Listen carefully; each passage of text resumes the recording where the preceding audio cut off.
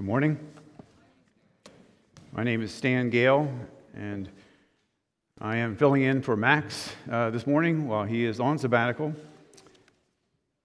Let me get sorted here.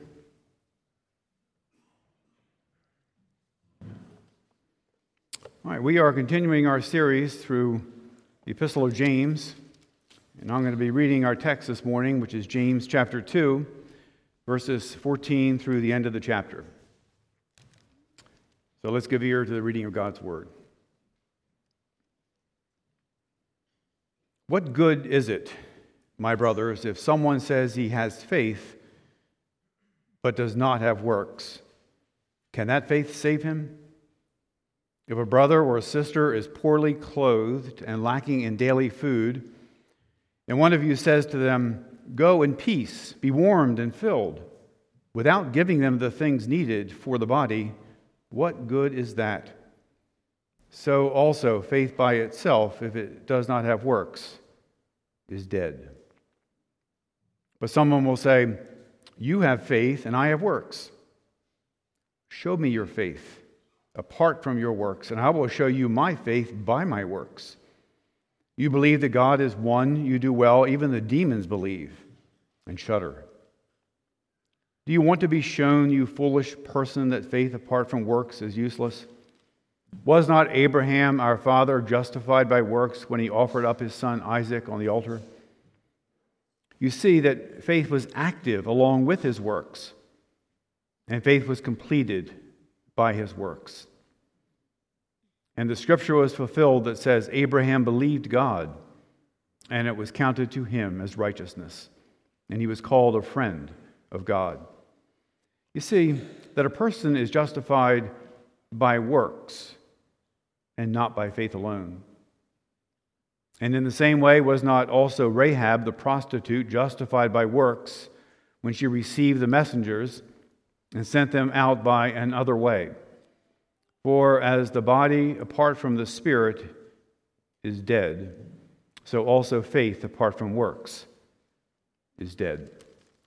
This is the reading of the very word of the living God. The title of this morning's message is Faith That Works. Let's pray.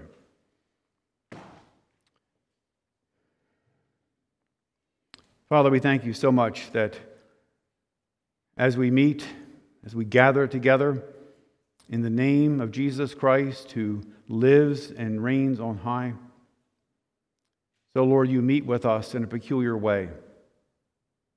And Lord, as you have inhabited our singing and our prayers, so we ask that your Spirit would inhabit the preaching of your word to accomplish the purposes for which you intended in each life here.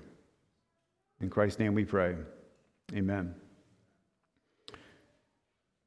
In our series through James, I've quoted from the Apostle Paul a number of times to reinforce what James has been teaching. But this morning may be a different story. This morning we move into the longest section on any single subject in the Epistle of James. And we also encounter what some consider the most notorious teaching of his letter. Its notoriety stems from its apparent contradiction with what Paul teaches. In Romans 3, verse 28, Paul says this, "For we hold that one is justified by faith apart from works of the law." But look what James says. In verse 24, he says, "You see that a person is justified by works and not by faith alone." Paul says that justification is not by works, but by faith alone. James writes that justification is by works and not by faith alone. This contradiction was so severe in the mind of Martin Luther that he declared the Epistle of James to be an epistle of straw. And he questioned its inclusion in the Bible. What was Luther's problem? It stems from how he came to a saving knowledge of Jesus Christ. Luther had been haunted by his sins. He knew that he was guilty before a holy God, and that the sentence of condemnation hung over his head.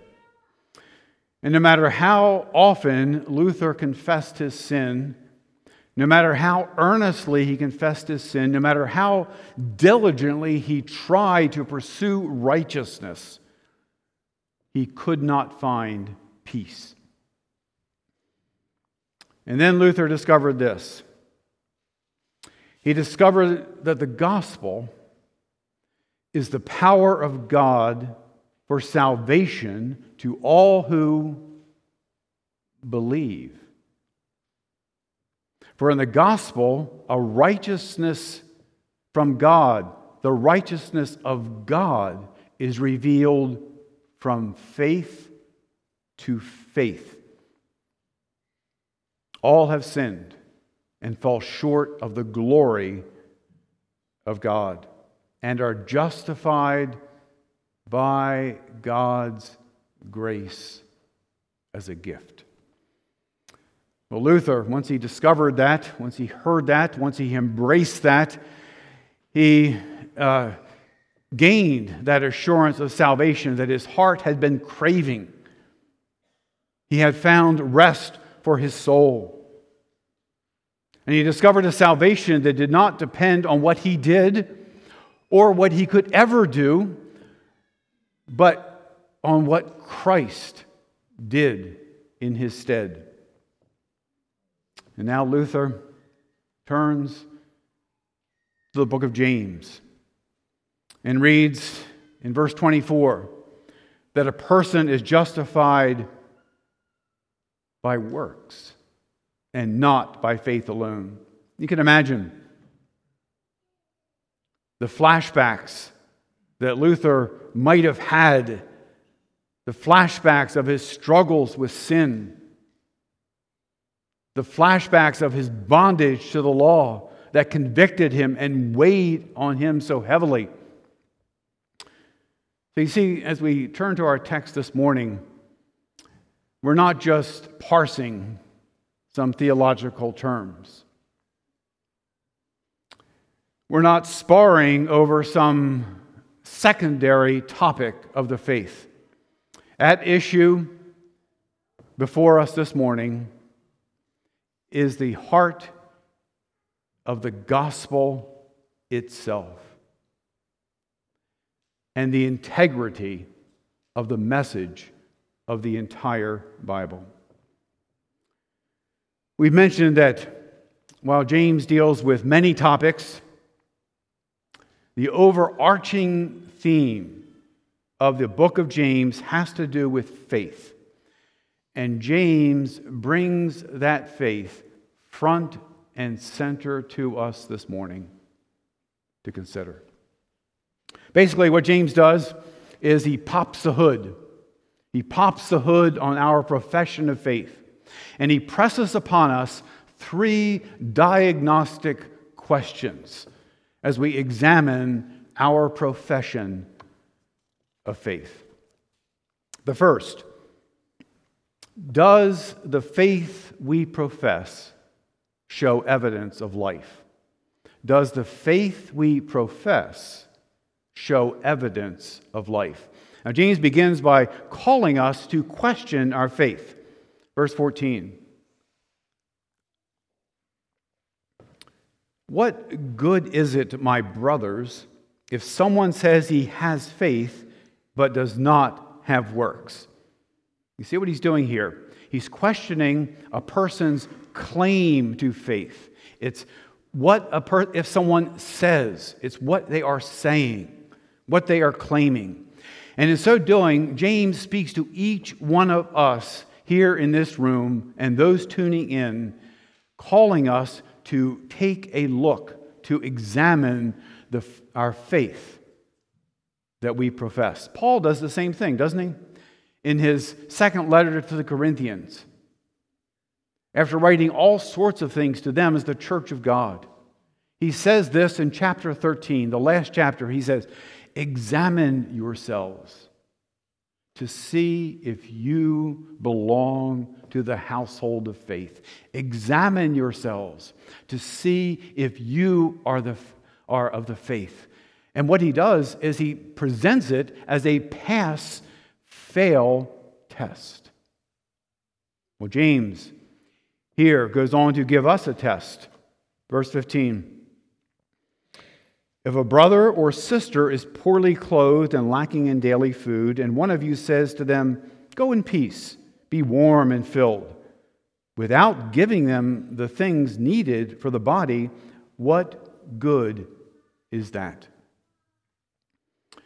Recently, my wife and I have had our kitchen remodeled the first time since we've lived in the house for 30 plus years. And we had the kitchen remodeled, and one of the features of this remodeling is that we gained a whole bunch of extra outlets, which is very, very handy. Well, one family dinner, my wife plugged in a crock pot into one of those new outlets, and a while later, I went over and I touched the crock pot, and it was stone cold. And what it turned out, we found out, is that the wires, I understand nothing of this, the wires had been not attached properly. They were crossed somehow. So the outlet appeared to be useful, but it failed the test. James provides a test for the faith we profess by checking the connection between word and deed. What it is that we say and how it is that we live. Now, what point is James making in this illustration here, this test? On the one hand, he's reminding us just what we saw last week. And that is that the love that God requires is not mere well-wishing. Biblical love is not something that is at its essence sentimental. Rather, it is something that is sacrificial, substantial, a love that steps up. But on the other hand, James is making here in this test a profound point that illustrates whether the faith that we profess is real or we are imagining it. If your faith shows up in words only and not in deeds, that faith fails the test.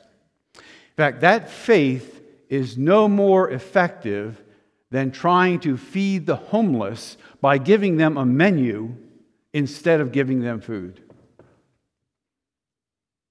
And then James drives his point home in verse 17 when he says, so also faith by itself, if it does not have works, is dead.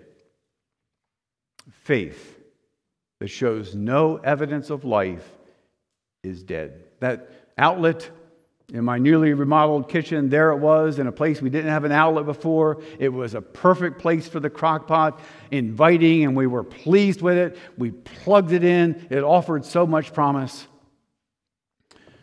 But it had no power because it was not live. It was dead, incapable of meeting expectation. All right. Here's the pastoral point that James is making to each of us here. He's saying, if you say you are a believer, if you say that you have faith and are saved, if you believe your sins are forgiven and that you have as a sure hope, eternal life. But your heart is unresponsive to the things of God.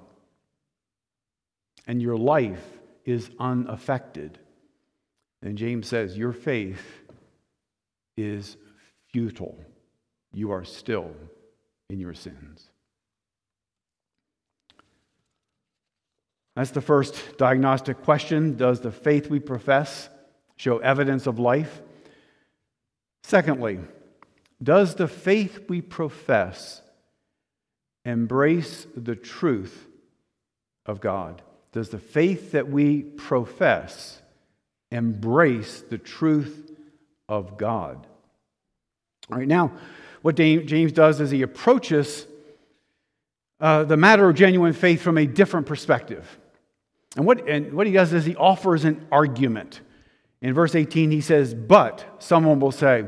And, we'll see this word translated but in a number of different places in James, and there's a but like of discourse as he moves the flow of thought alone. But this but is a hard stop, because in it he arrests our attention. He's pressing an argument. Verse 18, but someone will say, you have faith, and I have works. It's all good. We'll both get there in the end. No worries. How did you come to church this morning? Did you take a maybe 926? Maybe you came 352. Maybe 202 was in the equation, but others of you came from a different direction. See, there are a variety of ways to make it to this church facility this morning, to make it to this meeting of worship.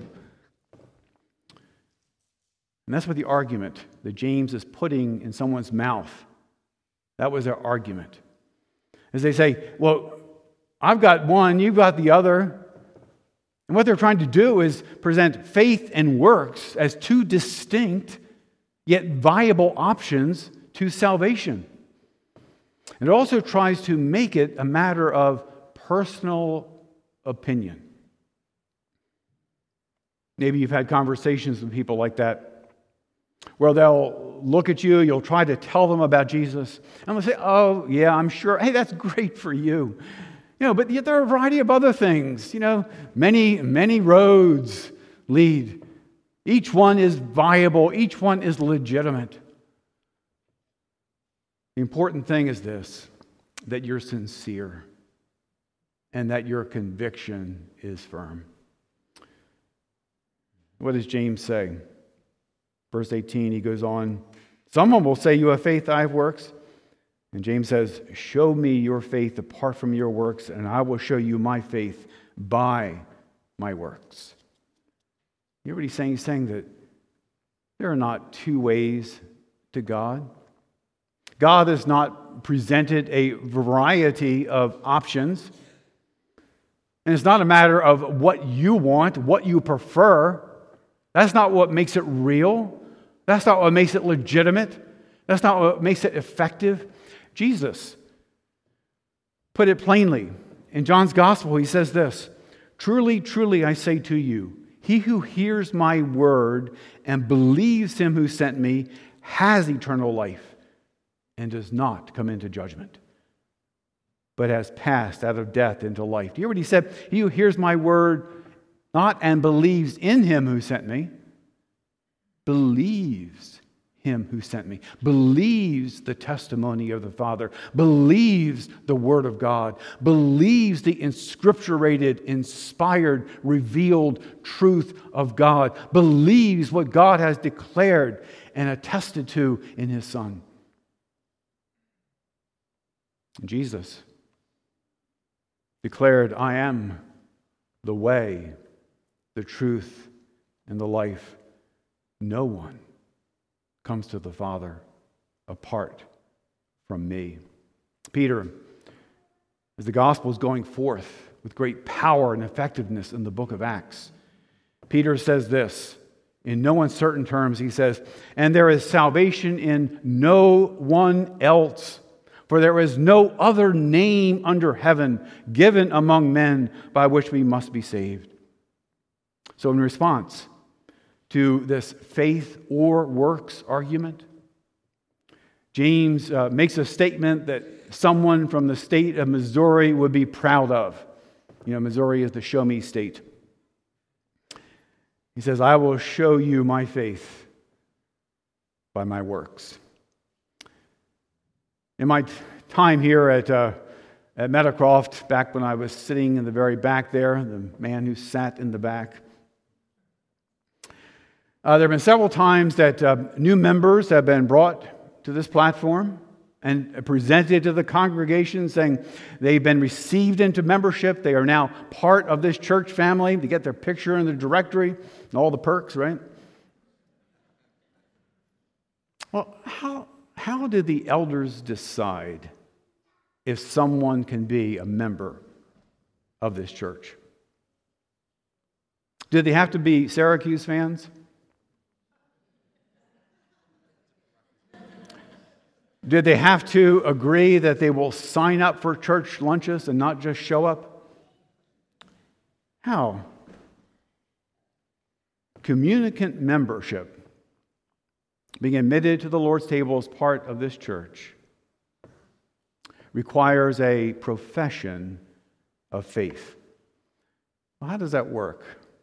How did the elders figure out whether a person's profession of faith is legit? There's no spiritual x-ray somewhere in this facility. There's no rapid test. What the elders do is they sit down opposite the person presenting themselves for membership, and they examine their profession of faith to see if it lines up with what the Scriptures say. They listen for the gospel. They hear where the person's trust is. And they also question whether, in knowing the people, whether their actions line up with the faith they profess. And James drives home his point in verse 19. He says, you believe that God is one? You do well. Good job. Even the demons believe that and shudder. In other words, you say you believe certain things. You say you believe that there is one God. You believe that Jesus is the Son of God. You believe that He is God's way of salvation. But even the demons believe that, and it does them no good. Real faith, saving faith, is more than just believing certain facts. Saving faith trusts in Jesus Christ as God's only provision for salvation, and that faith results in a life that knows and loves and serves the living and true God. All right, there's one more diagnostic question that James presses upon us. The first, does the faith we profess show evidence of life? Second, does the faith we profess embrace the truth of God? And thirdly, does the faith we profess reflect the handiwork of God's grace? Does the faith we profess reflect the handiwork of God's grace? Well, like all good preachers, James gives us a couple of examples so that we can understand. He gives examples so we can to illustrate, so that we can grasp the point that he is making. And so in verse 20 he says this, do you want to be shown, you foolish person, that faith apart from works is useless? And it's interesting, the word foolish here could be translated empty-handed. In other words, you think you got something in your hand, but you're really empty-handed. And he calls it here, it's translated here, foolish. And to help us get the idea of what faith that comes from God looks like, James holds up two figures Two figures from the Old Testament to illustrate. And he begins with Abraham. Verse 21. Was not Abraham our father justified by works when he offered up his son Isaac on the altar? You see that faith was active along with his works, and faith was completed by his works. And the scripture was fulfilled that says, Abraham believed God and it was counted to him as righteousness, and he was called a friend of God. You see that a person is justified by works and not by faith alone. What James wants us to see is that faith that saves, is active, it's energetic, it's obedient to God. In the case of Abraham, to the extreme. Saving faith believes and obeys. Now, when James says that Abraham's faith was completed by his works, what he's saying is that what you're seeing is a faith that operates like you would expect it to. Like it is operational. So that the works that proceed from this faith are faith-filled and faith-fueled. It's a faith that God is at work in and through. Next, James holds up the Old Testament figure of Rahab, verse 25.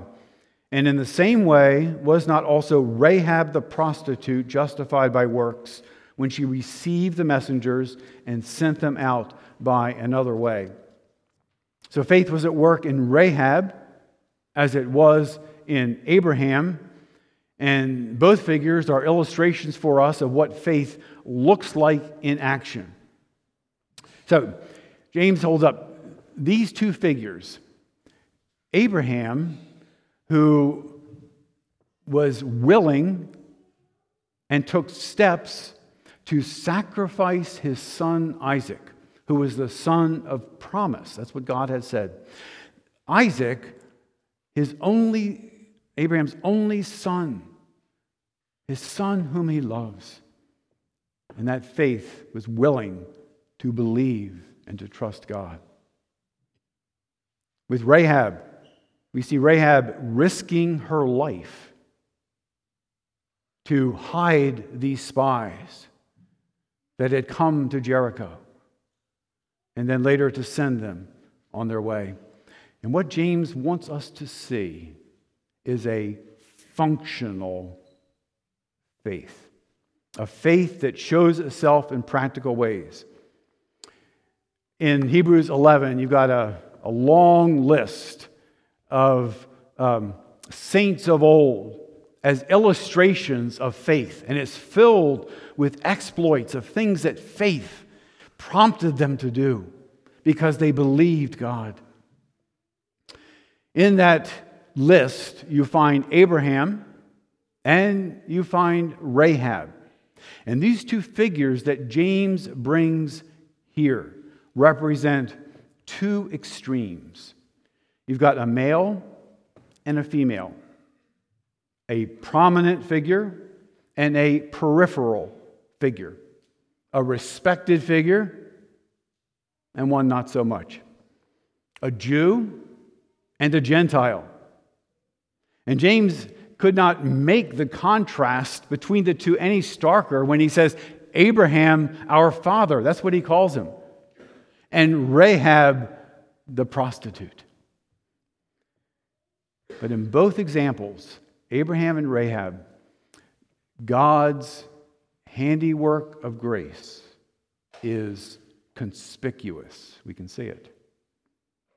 Faith is inclined toward God, believing what He says and acting in obedience as it entrusts itself to His will. See, the faith of Abraham and the faith of Rahab were not different species of faith. There are no species. There is one faith. There are no degrees of saving faith. As Paul said, pass, fail. Faith is either authentic. The faith that we're looking at in our own hearts is either authentic or it's inauthentic. It's either alive or it's dead. It is either from God in causing us to be born again to new life, or it is of our own manufacture. Here's James' conclusion, verse 26.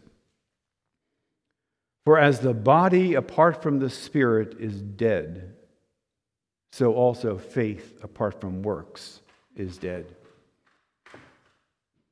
Just as our unseen spirit animates our physical bodies, so unseen faith animates our body of works as believers in Jesus Christ. Let me close by returning to that apparent contradiction between Paul and James. The question was, are they at odds about how a person is justified before God? Are they at odds in how a person becomes right? How a sinner becomes right with a holy God? Is Paul saying that we are saved by faith alone? But James is saying, well, we're saved by faith plus works. Is Paul pointing us to Christ alone? And James saying Christ and the works that we add to measure, to make up for what his work is lacking. Now, I think we've seen in James' argument this morning that Paul and James are not contradicting each other. They are complementing each other. That we are saved by faith alone, but not by faith that is alone. And surprisingly, Martin Luther himself settles the matter. Here is his description of genuine faith from his preface to Paul's letter to the Romans in Luther's 1522 edition of the German Bible. I'll read it in English.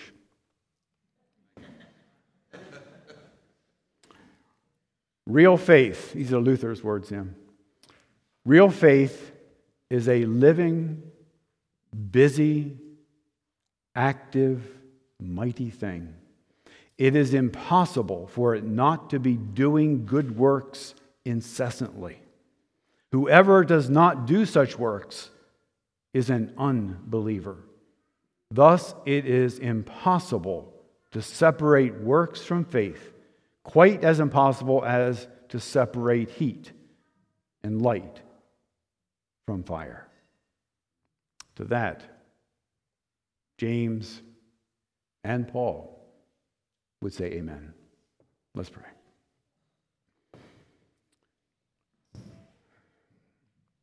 Father of lights, help us to know our hearts, and may they rest in you alone. Through Christ our Lord we pray. Amen. Let us stand and sing together in Christ alone.